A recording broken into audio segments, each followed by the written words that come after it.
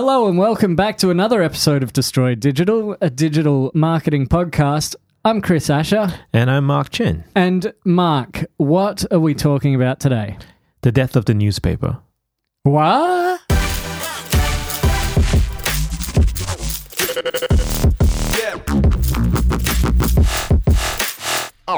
Yeah. All right, well, Perry White isn't quite dead.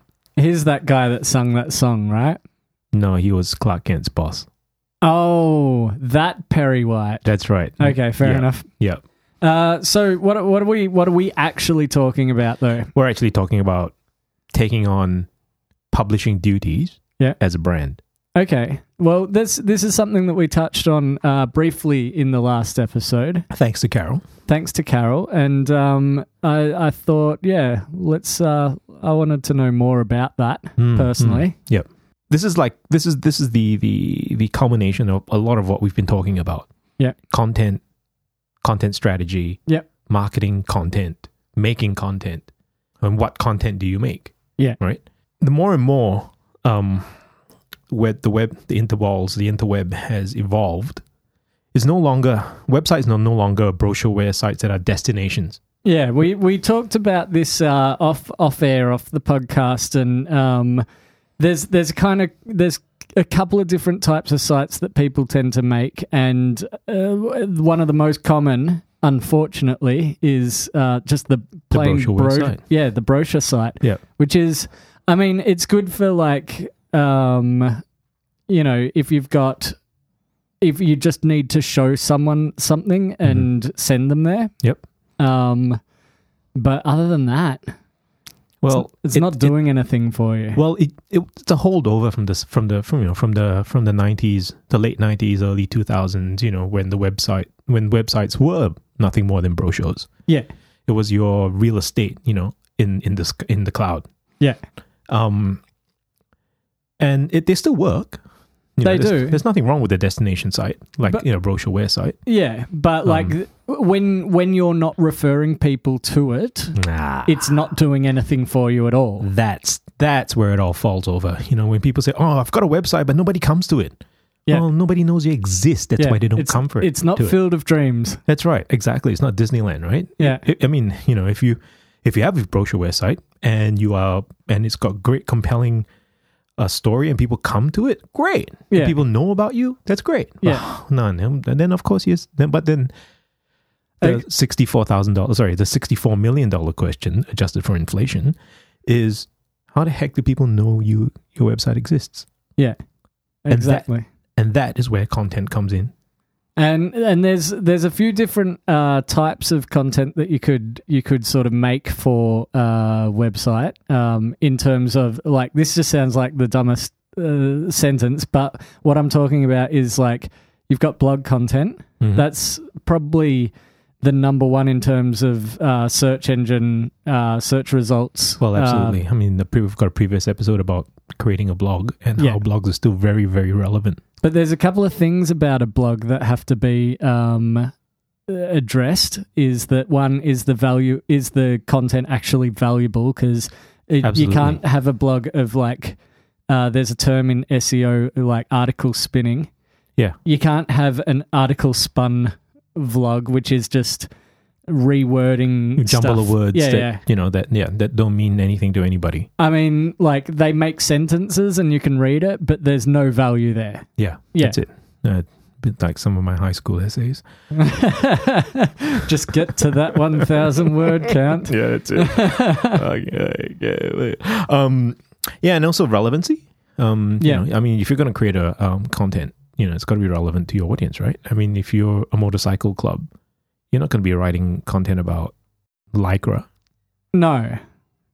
Lycra and motorcycles really don't go together, do they? No. But also, like, the thing for me with content is just making it actually valuable. That's one of the things that a lot of people go, we need to make content, we need to push it out through a blog, but they make all of these just weak articles that might rank a little bit well, but people aren't going to stay with you when they get there. No, absolutely. And this is where, so now this is what we talk about, your brand as a publisher. You've got to start thinking like a publisher when it comes to your online presence. The good old standbys are still there. If you treat your website like a magazine, and that's a great place to start. Yeah. It's got to have a manifesto. Ideally, you've got to have a raison d'être, a reason for being. You've got to have a voice. You've got to have, hopefully, an editor-in-chief, so at least someone that plays that role, that curates the content and make sure that, what you put out is reflects your brand. Yeah, I think a lot of like the bigger companies, smaller businesses wouldn't have this. It'd be like the owner operator or whatever that would have to take on that role. Yeah, there is a bit of a curve there, Alex. Yeah, I'll get to that. But with a bit of outsourced services that can help those people. Yeah. But like the other people, bigger businesses would take on someone like a content producer, which that would then be their role to make sure that the content was curated and up to the standard and all that sort of thing. Well, what's happening is, there is a bit of a progression for this. A lot of the really successful smaller businesses, the backyarders, they tend to pump out a lot of great content. Yeah, themselves. Yeah, right. The business owner is the editor-in-chief.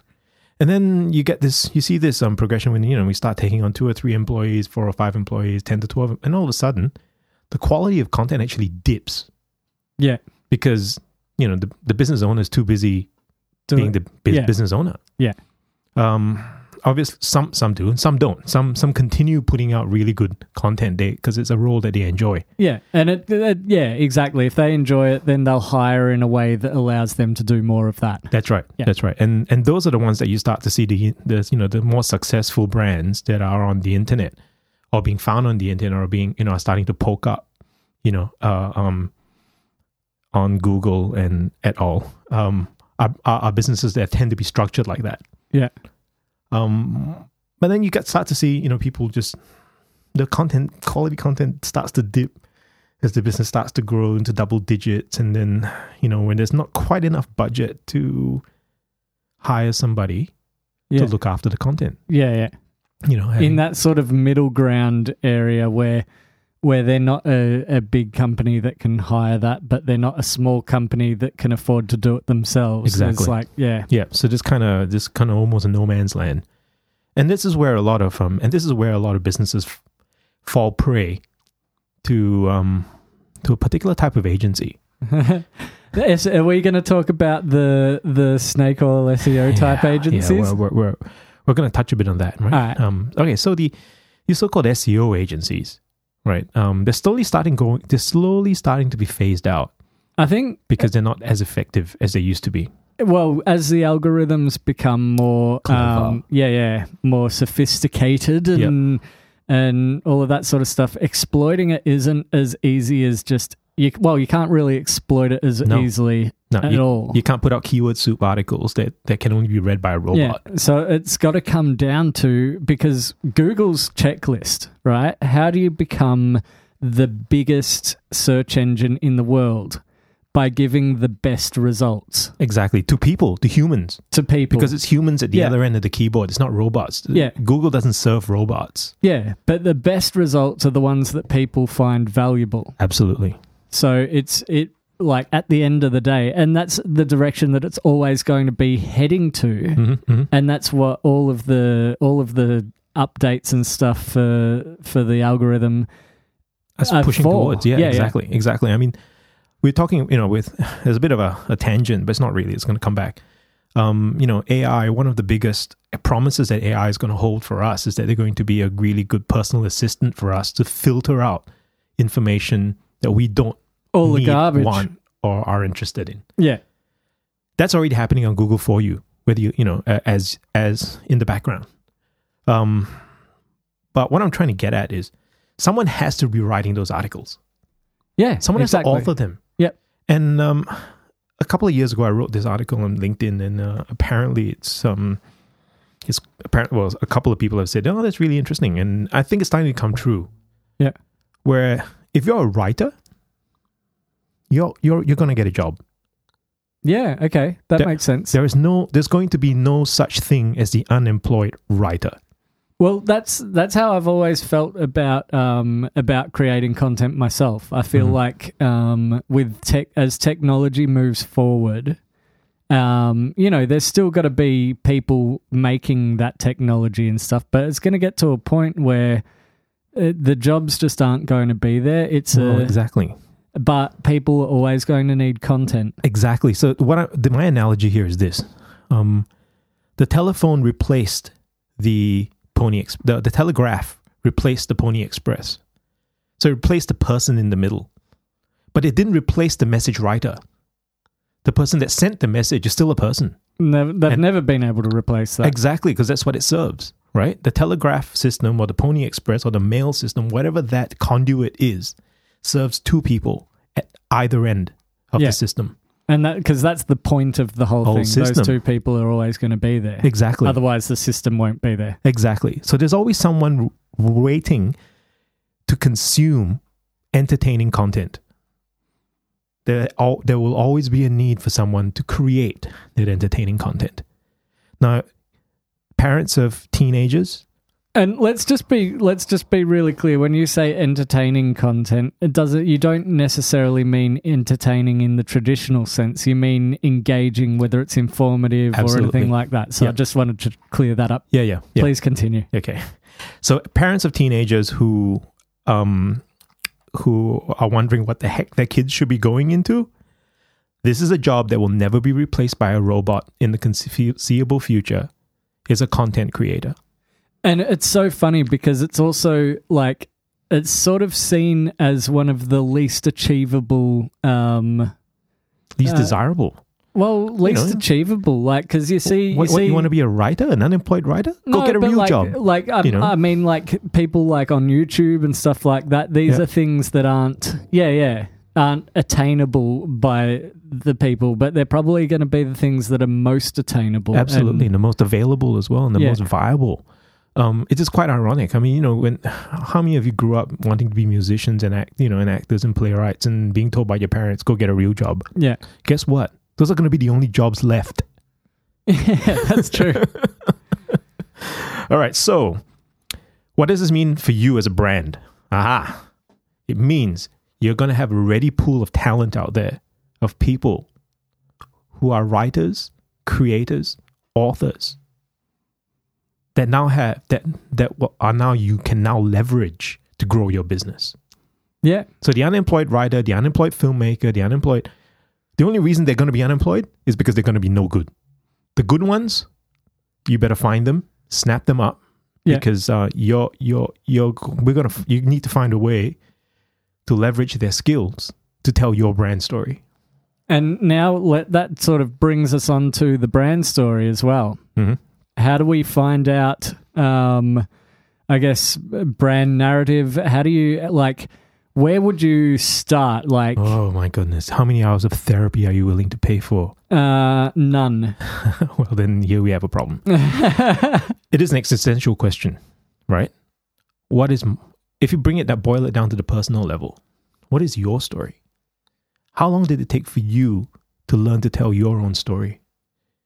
Where learn to live your own story, because that's exactly what your brand has to do. You need to find or understand, and this is what all these branding exercises are doing. Interbrand and everybody else. And these brand workshops. What's Interbrand? Interbrand was one of the seminal, very early branding consultancies that tried to find a way to codify, a brand. Before branding, it was just called just graphic design. Make me a logo. Okay.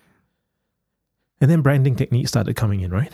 Yeah. You're a brand. You're not just a logo. You're a story behind the brand. You're a personality. Brand as person, became a thing. So your brand had a personality. Yeah. Had a mission statement and a voice. And and the best brands could plug celebrities into it, and you could sort of get a feel of this nebulous thing, that had identity. Well, that hasn't changed. Your brand you still need to find a way to distill what you stand for.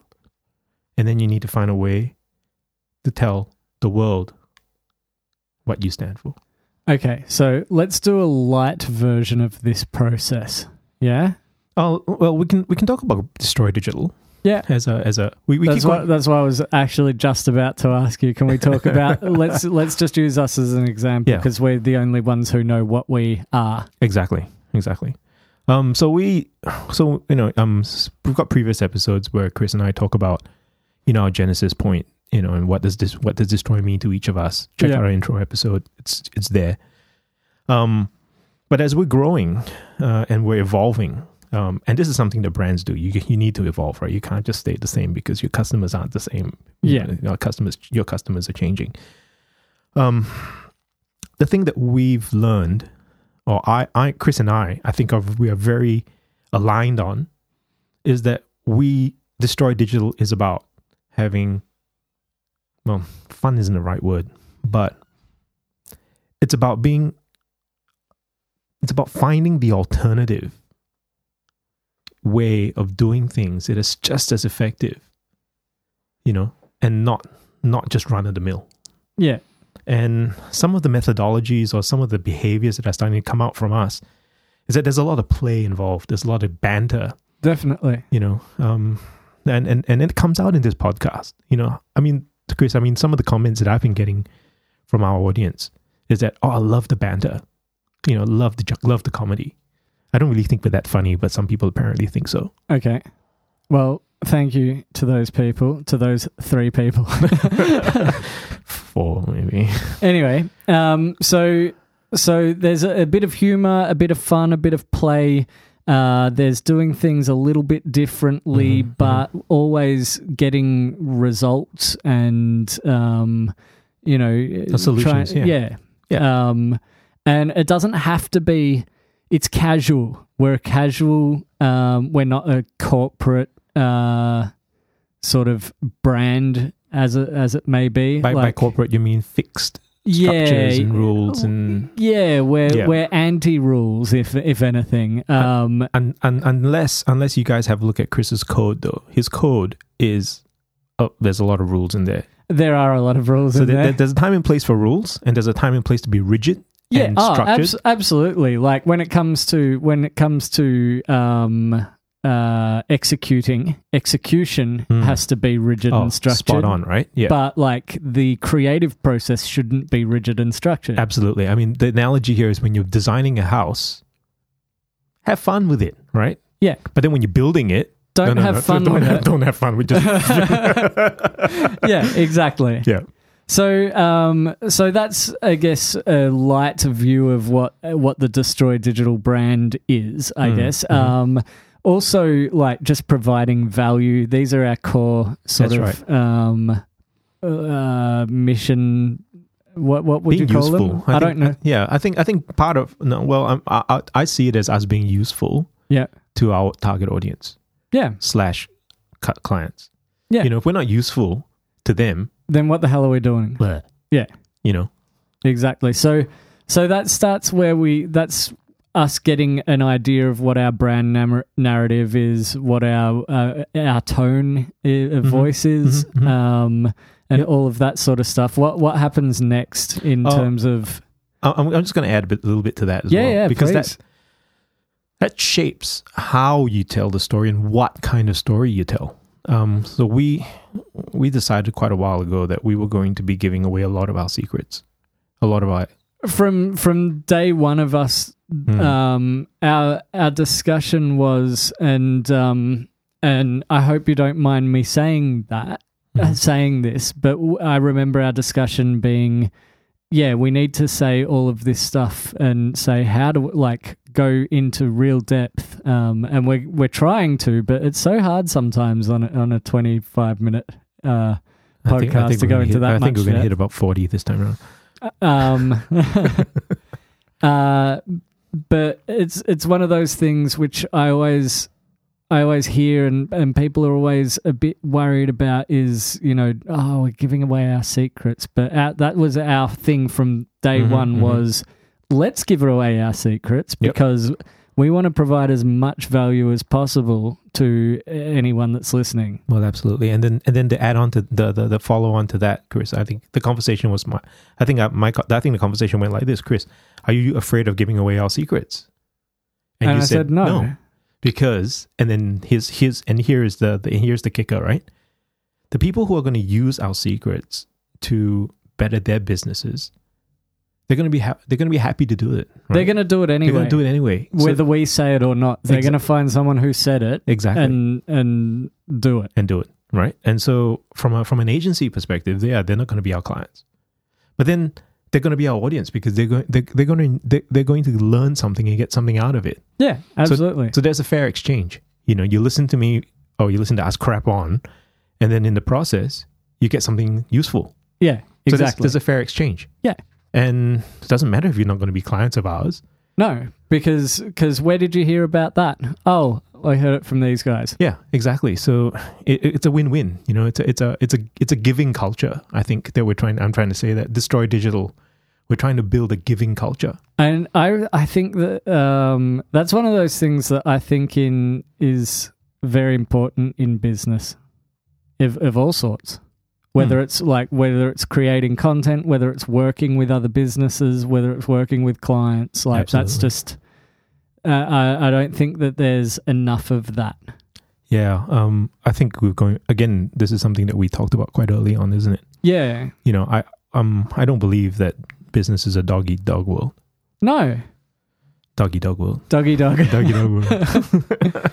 No, it isn't, or at least I refuse to go down that path. Yeah, I mean, it can be for some, but you don't. That's a choice. But you can only eat the dog once. Yes, you can. You know. So then we get into how, and we've talked about this in various things, but in terms of, I guess, a website and becoming a publisher, we've covered blogs. Yeah. Well, okay. Yep, cover blogs. What else do we cover? YouTube channels. YouTube channel is a good thing, but also when it comes to your website, rather than having a brochure site, that's got to become the hub of all of these sources of content. So if you've got a YouTube channel, start post and a blog. Every time a YouTube video is posted, embed it in your blog. Write an article that goes with it that's different from the description of the YouTube video. That's it. And if you're doing YouTube and you're not writing descriptions, start writing descriptions. What else we got? Well, I think we don't have very much else except this point to make. I think your website should not just be a brochure website. It needs to be a content hub. Yeah, and that's where you amalgamate and collect all your content and make it easy for people to share that content. Yeah, and make sure that your content's easily found. And how do you make yourself easily found? Well, there's Google, there's Google Ads now. Google Ads, there's Google, there's pay-per-click, there's organic search, and then there's social. You know, and it's good old-fashioned email marketing. Yeah, all of that stuff becomes part of your publishing house. Exactly. Those are your publishing channels. But what are you publishing? The content that sits on your content hub, i.e., your website. Exactly, and having a what's the calendar? An editorial calendar. That's helps. The word I'm looking for. And if you're not ready for an editorial calendar, it doesn't matter. As long as you understand, especially for the smaller companies. I think starting with whether it's whether you call it an editorial calendar or just a content calendar where you go every X day I want to post something like yes, consistency of publishing. Go back to what the old magazines used to do or still do. Right, they publish on time. Yes. Either you're a weekly or monthly, a bi-monthly or a quarterly. Exactly. You publish on time because people are expecting to see you on the newsstand. You publish articles that you know that your audience wants to read because you've done extensive research on what your audience wants to read. Yeah. And who your audience is and what are their triggers and how do you emotionally connect to them. Yeah.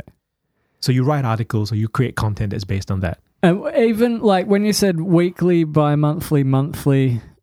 is bi-monthly or fortnightly? I get confused. Anyway, bi-monthly means either once every 2 weeks, or once every 2 months, once every 2 months. So, and look, welcome to English.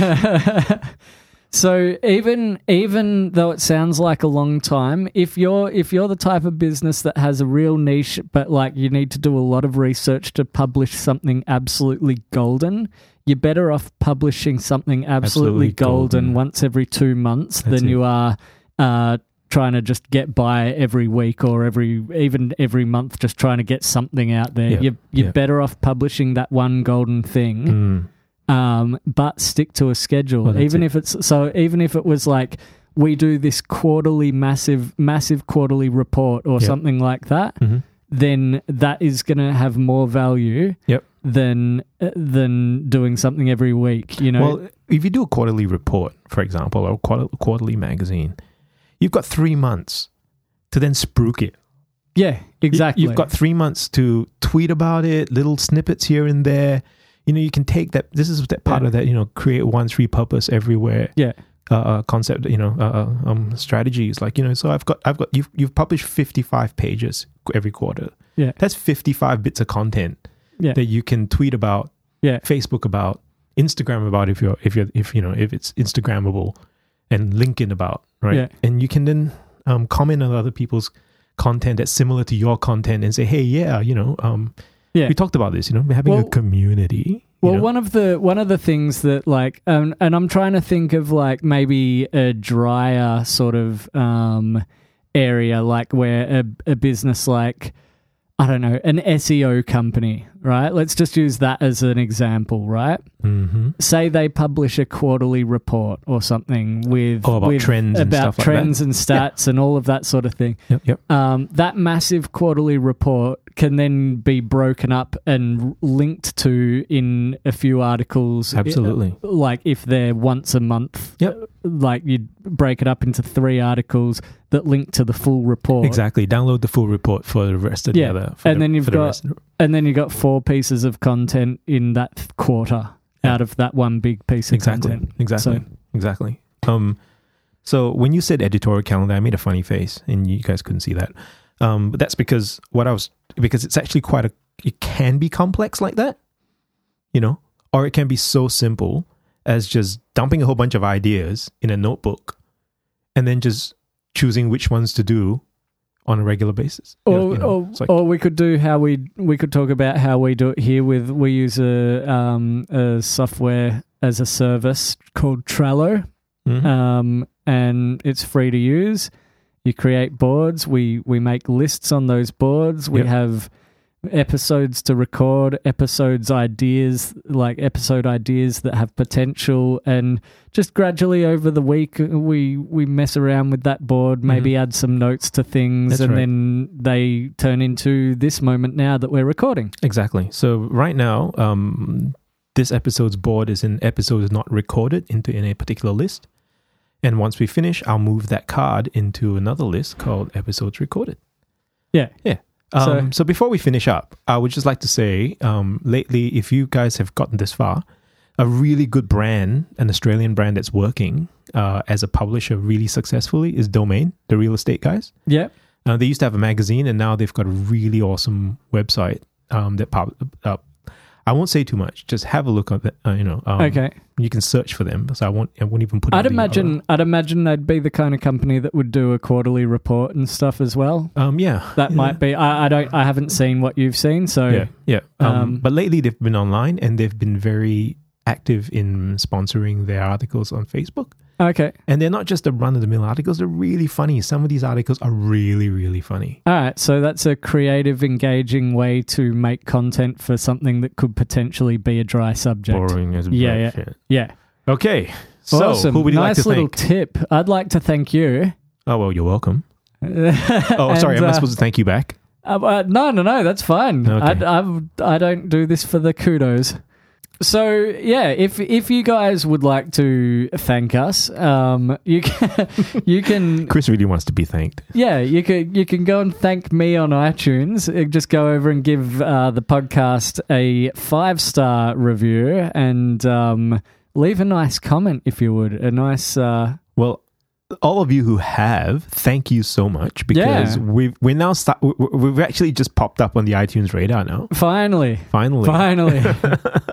So we've actually got an average review rating, which is which is 5 stars. How cool is that? Thank you very much. Yeah, really appreciate it. So, but that doesn't stop there. If you do listen and you have a spare moment, want to support us, go over and give us a review. Follow us on social media. Yep. So every Monday we publish an episode on the website, and over 24 or 48 hours, I will then share that onto Facebook and LinkedIn. Yeah, just in case you missed it in your podcasting app when you've subscribed anywhere you like to get your podcasts. Yep. And if you want to be featured, or if you've got any feedback for us, you can visit our website. Yeah, drop in something. We've got a couple of forms there, a contact form and a feature. Please whatever form. Those ones are. Yeah, at the bottom. Oh, register your interest form. Thanks for the correction there. Just go to www.destroydigital.com.au. Oh, we were going to do that thing again? Nah, let's not do that thing again.